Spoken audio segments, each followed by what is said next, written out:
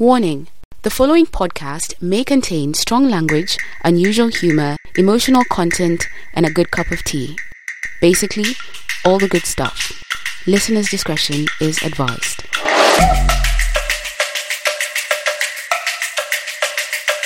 Yes, I remember everything. I cry a lot. I smoke. I meditate quite a bit. Hey, that's a tough one, Myra. That is a tough one. A tough one indeed. Hello again and welcome to Almost Diaspora. My name is Myra Anubi. Today we get an in-depth look at what it really means to be almost diaspora. Through the eyes of our guest, we get to understand some of the processes that go on before you move to another country. This episode today takes us to the United States.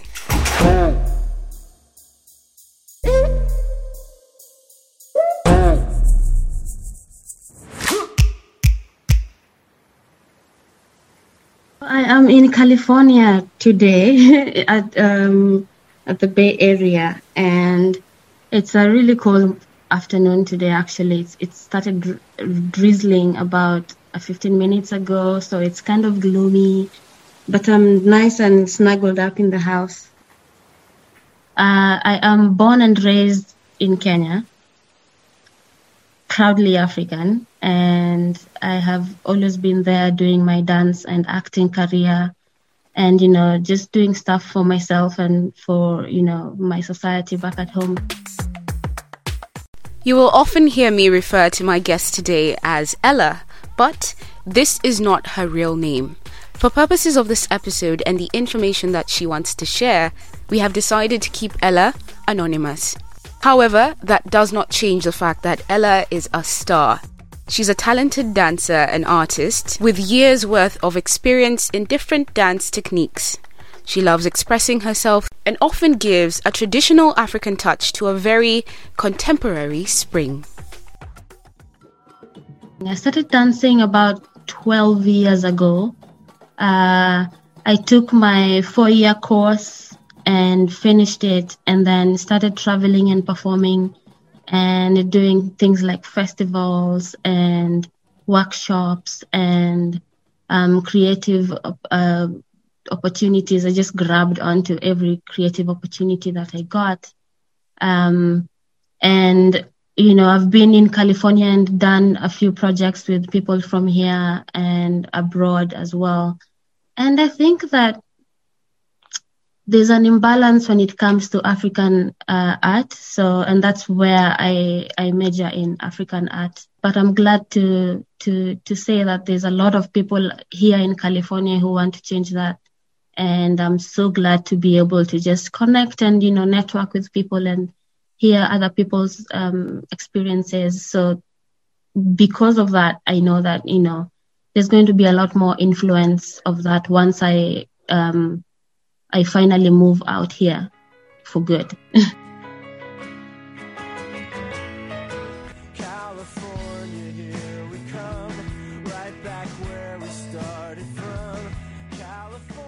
Now, every episode I try to give you a few interesting facts about migration and immigrants living in the diaspora.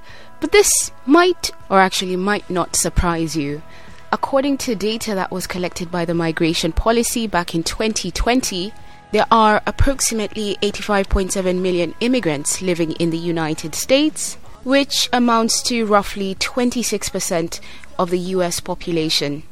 Now, with very many immigrants going to the United States, I was keen to understand how the process has been for Ella and why she is currently in the process of trying to move to California. I first came here because I am married to an American man, and he was born and raised in California. So this is basically how I landed here, just because my husband is from here. Do you remember how you guys met? Can you share that with us, if you remember? Yes, I remember everything. That was 5 years ago now. 5.5 or so. Yeah. I met him while I was working in Tanzania in a dance foundation. And I met him while I was just sitting with my housemate friend who was managing a restaurant in one of the towns in Tanzania, and my husband was there. So that's how we met, and I invited him back for a performance, and he came and he had a good time. We connected there, and and we've never looked back. San Diego is known as one of the most laid-back cities in the US. Sunny beaches, beautiful parks, and warm climate offer a relaxing experience. Wow. Two people, two completely different continents meeting in this amazing way. How did you guys then manage kind of dating and building a relationship from kind of two continents away? Hey, that's a tough one, Myra. That is a tough one. That is something that I wouldn't wish on any person, any enemy, anything, anybody, because it was such a struggle to us to adjust from being together and seeing each other every day to not being in the same place, in the same house or country or continent even. Being in a different time zone just adds on to the stress of it all. And the idea that you cannot fully live with the person that you love most and the person you want to build a life with. So it just eats away at you a little bit. But, thank goodness for the internet, and thank goodness for ways that we can connect with each other now in these modern times. I would just say that communication has kept us together. That's it. So what would you say the problem has been or is? Is it financial? Is it your careers? Is it just kind of being away from your families? It is definitely a combination of all of them. The one thing that makes it toughest is the fact that everybody, that we have to have a visa to be a family out here. That we can't be a family in physical terms until we have a piece of paper.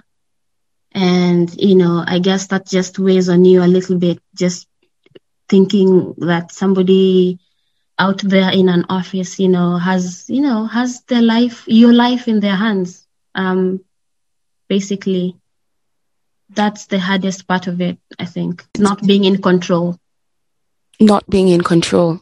Yeah. Providing information about the immigration process here in the U.S. I teach how to apply for a green card, how to get U.S. citizenship, and certainly how to get yourself out of difficult situations along the way. Well, historically, family reunification has been probably one of the easiest and maybe even fastest ways of bringing a loved one into the United States. Well, data shows that it can take anything between 8 months to 1 year to just receive an immigrant visa. But for many, it takes over a year.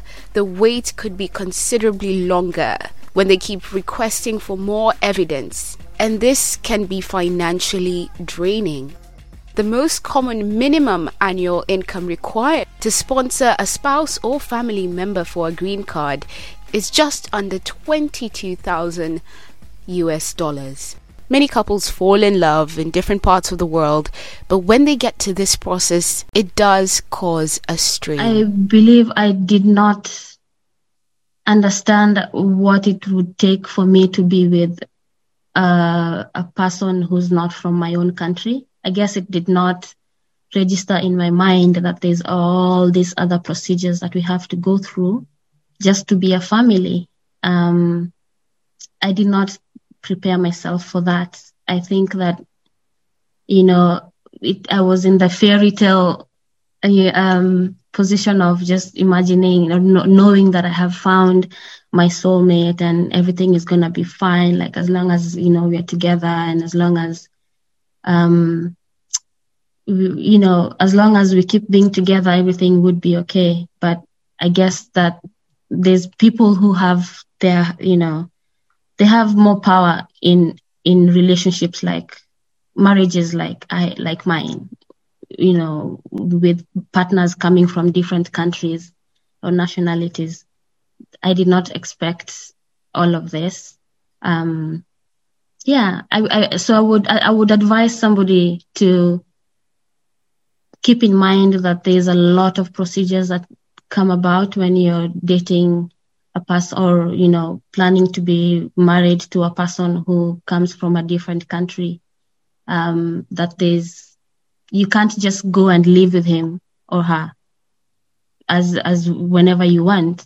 You can't go and start a life whenever you want. So, unless you have all the money that you can give away and just spend to make that happen. But sometimes that is not possible. So I believe being prepared for the emotional trauma that it actually is emotional trauma, because the process does not take a week or a month.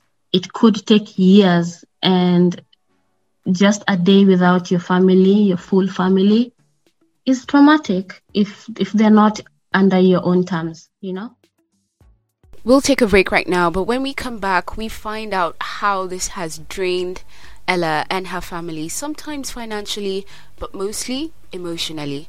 Stick around to find out more. And of course, this is always a great time to find us on social media at Almost Diaspora on Twitter, Instagram, and also to send us an email with your feedback on almostdiaspora@gmail.com. We'll be back after this break.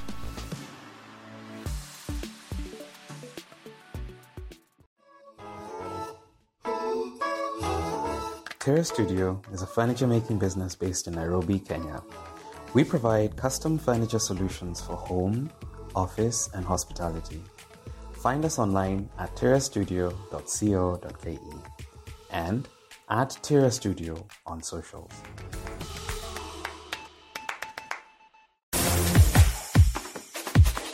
Hi, my name is Myra Nubi, and welcome to Almost Diaspora.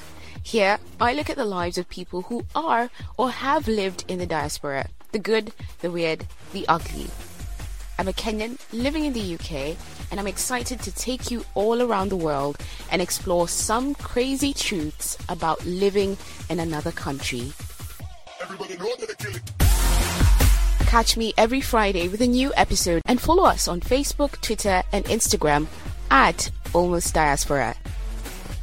Go ahead and send us an email with your questions or suggestions on the email almostdiaspora@gmail.com.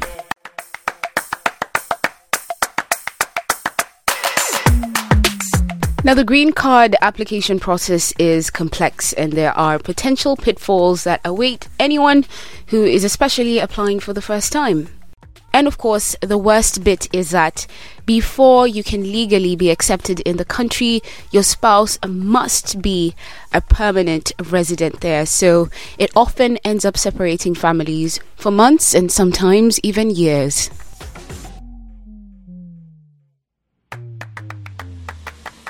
I am here right now in California on my tourist visa, and we applied for that visa 2 times. The first time was denied, and we had to wait, I think it was about 3 months or so before getting the results. And then the second time round, we were successful, and then that has been fine since then. But so now I am able to travel to the US for 6 months at a time with my tourist visa. And with that, I am not able to work, and then I'm not able to gain any income while I am here, obviously, because those are the rules. And I'm happy to follow them just so that, obviously we get to the point where we can be a family, because that's the end goal. I struggled with We've struggled with applying for my green card because my husband and I are young folks. We have not, gained a lot of money in our accounts to be able to dish out this fees. And so we've been able to work through the months and through time to gather up this finances, and that can be a roller coaster as well because of all the expectations that come with being with somebody from the US and all of that from my own culture. I assume that you would understand that situation. I do.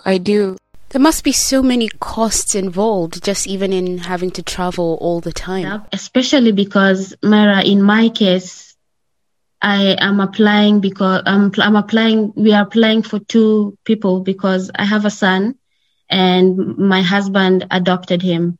And so we are applying for green cards now to be able to come and live here and be together. So for both our cases, obviously that's a different case for everybody. Not everybody applies for themselves and their children. So I guess that's a different case for me. But in other cases, I also know that some people have waited for a long time and just to collect this money to pay for the fees. And sometimes it doesn't happen and sometimes it does. So for us, it has been a struggle just because we are settling ourselves and with all these different things that, we have to deal with in our personal lives. A normal family would not be dealing with this if they were coming from the same nationality. There's a lot of expectations that they put on you before they let you in the country. And a lot of that translates to your bank account and the things that you have accomplished and where you work and things like that. And for me, as a freelance artist, a lot of those gaps cannot be filled. So that allows me to have doubts in my mind of, will they let me in because I do not deliver a lot of the things that they feel is important for me to be in their country. To come visit with you maybe for the summer and then go back home. Strategically, let's back up and think about this from a strategic standpoint. You have to ask yourself several questions. There's before you could even think about a hole that cannot be filled at any particular time of my life right now because for me, it's either I am with my husband here because he works here and this is where we get our family revenue, family, everything. But since my son does not have a tourist visa yet, he cannot travel. So that means I cannot be here with him and with my husband. So I have to either be with my husband or be with my son at any particular given time. That has been strenuous emotionally as a mother, as a wife. You want to play all the roles that, God has blessed you with. And when you're not able to do that, it's not fun. It's not fun to go through life. You're not fully happy going through life experiences because it could be better. I am still in the thick and thin of this. At the moment, I am only here for another week before I go back to Kenya, and handle family issues as well because we just lost one of my family members, and right. I have been here during COVID times, during the pandemic, so it's not an easy position to be in. In January, U.S. Citizenship and Immigration Services, USCIS, released its data for green card and naturalization applications for the fourth quarter of fiscal year 2020. The stats? A total of 7.47 million immigration applications were submitted. Oh, my dear, how do you deal with all of this emotionally? Because it's so much. Low can get very low. And, it's not just me as well. It's the whole world is going through a pandemic, and it's something that nobody expected or fully prepared for. But for me, I have my lows. I think I have my lows once like every day for 15 seconds. Or something like I deal with my laws every day because a lot of the things around me, a lot of the activities that I'm doing right now are tied into the pandemic and the loss of my loved one and the inability to be a mother and a wife at the same time. Would it be easier or more complicated if you all decided to settle in Kenya instead? Yes, he does. He would have to go through a visa process himself, but he would obviously not be able to generate the amount of money that he's making here. But I mean, getting the papers to get to Kenya from, as an American national is not hard at all, It would be easy for us to settle down in Kenya, but we are not sure that we'll be stable there.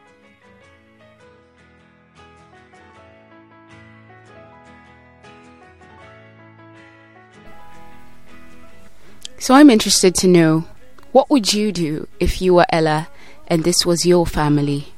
What do you think should happen? Of course, go ahead and share on almostdiaspora@gmail.com. And we have shared loads about Kenya and other beautiful places in the world. So go ahead and make sure that you listen to our previous episodes.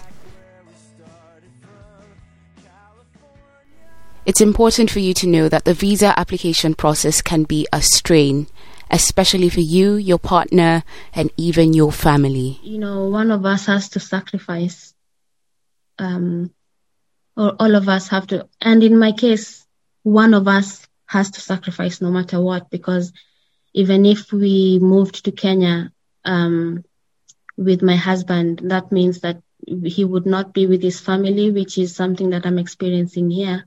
But also he would not be able to get to earn money for his family. And I am sure that dance would not pay me as well in Kenya as it would pay me in California, obviously. So these are just, some sacrifices that we have to make for now, but I believe in a few years' time, after we have saved and, lived a little bit and saved a little bit more, I believe that we'll be able to move back home. And actually, our retirement plan is to move, is to retire in Kenya. And what about your son, Ella? What are some of the ways that you think this might have affected him? Do you have conversations with him, even though sometimes you're unable to fully explain or understand what will happen next? We've had conversations about it. He's just 7 years old, but, he talks to me. We have video calls pretty much every day, and it is hard on him to not be with his parents. He's with my mom, and my mom is basically the best company other than us. I know he struggles with missing us. But I also know that we are working towards us being in a better position and situation for our family. So it's hard to wait till that happens. The process of waiting till things fall through is where the struggle comes in.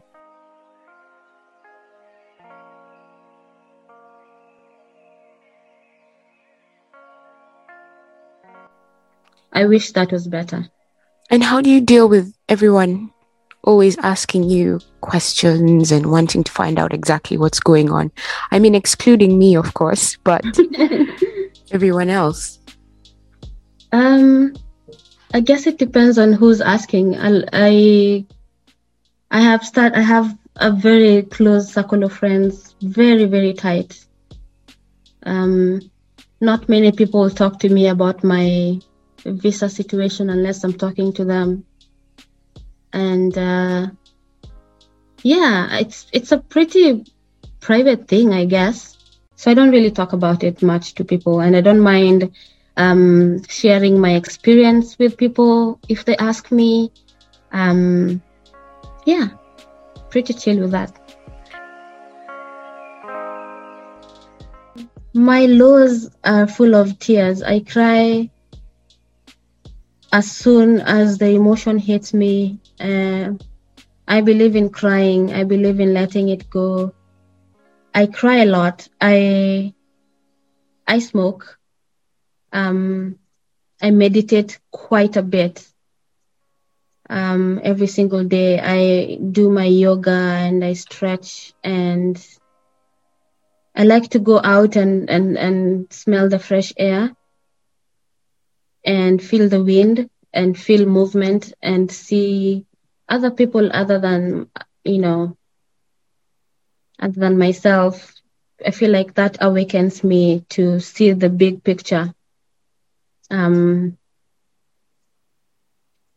Myra, I cry a lot. I would say almost every single day I have to shed a tear because of an emotional reaction that I just gotten from this whole experience. This really does sound like depression, Ella. Exactly. That's exactly what it is. I've been struggling with depression for a while, and that's one of the things that I highly I realized that I have been depressed even before I knew what depression was. It was never addressed. I never spoke about it. I didn't raise any alarms because everybody tells you life is hard, you deal with it. And I believe that those are the days when I started finding my coping mechanisms, and those mechanisms have been taking me through till date. And dance is one of those things. Moving my body is one of those things. And as you know, depression makes you want to be in a dark place and you don't want to move. And so even what you love to do, you cannot do now because you're struggling with your emotional balance. I highly disregard for myself. Like many times I don't even accept it for myself. And after breaking down and talking to my husband or, my mom, I realize that I'm actually in a rut. Like you get stuck at a point where neither left or right is comfortable to your liking, where your own hands, your own capabilities are not able to give you what you want, It's a depressing state where you feel like there's nothing you can do, and the only people who can help you don't even know you. So it's a hard place to start. When I'm in my depressive mode, when I'm in that mode, when I'm in it, I don't see possibilities. I see the struggles that I have to go through to get to where I want,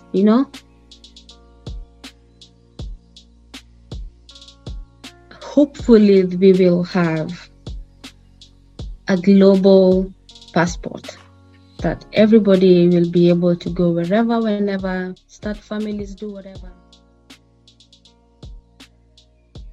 If you're listening to this and for your own personal reasons you might also be struggling with depression, please reach out. We do have an organization called Mental 360 that's willing, ready, able to provide you with help wherever you are. Thank you for listening to this episode, and stick around because next week on Friday we travel again and we find out what it means to be almost diaspora.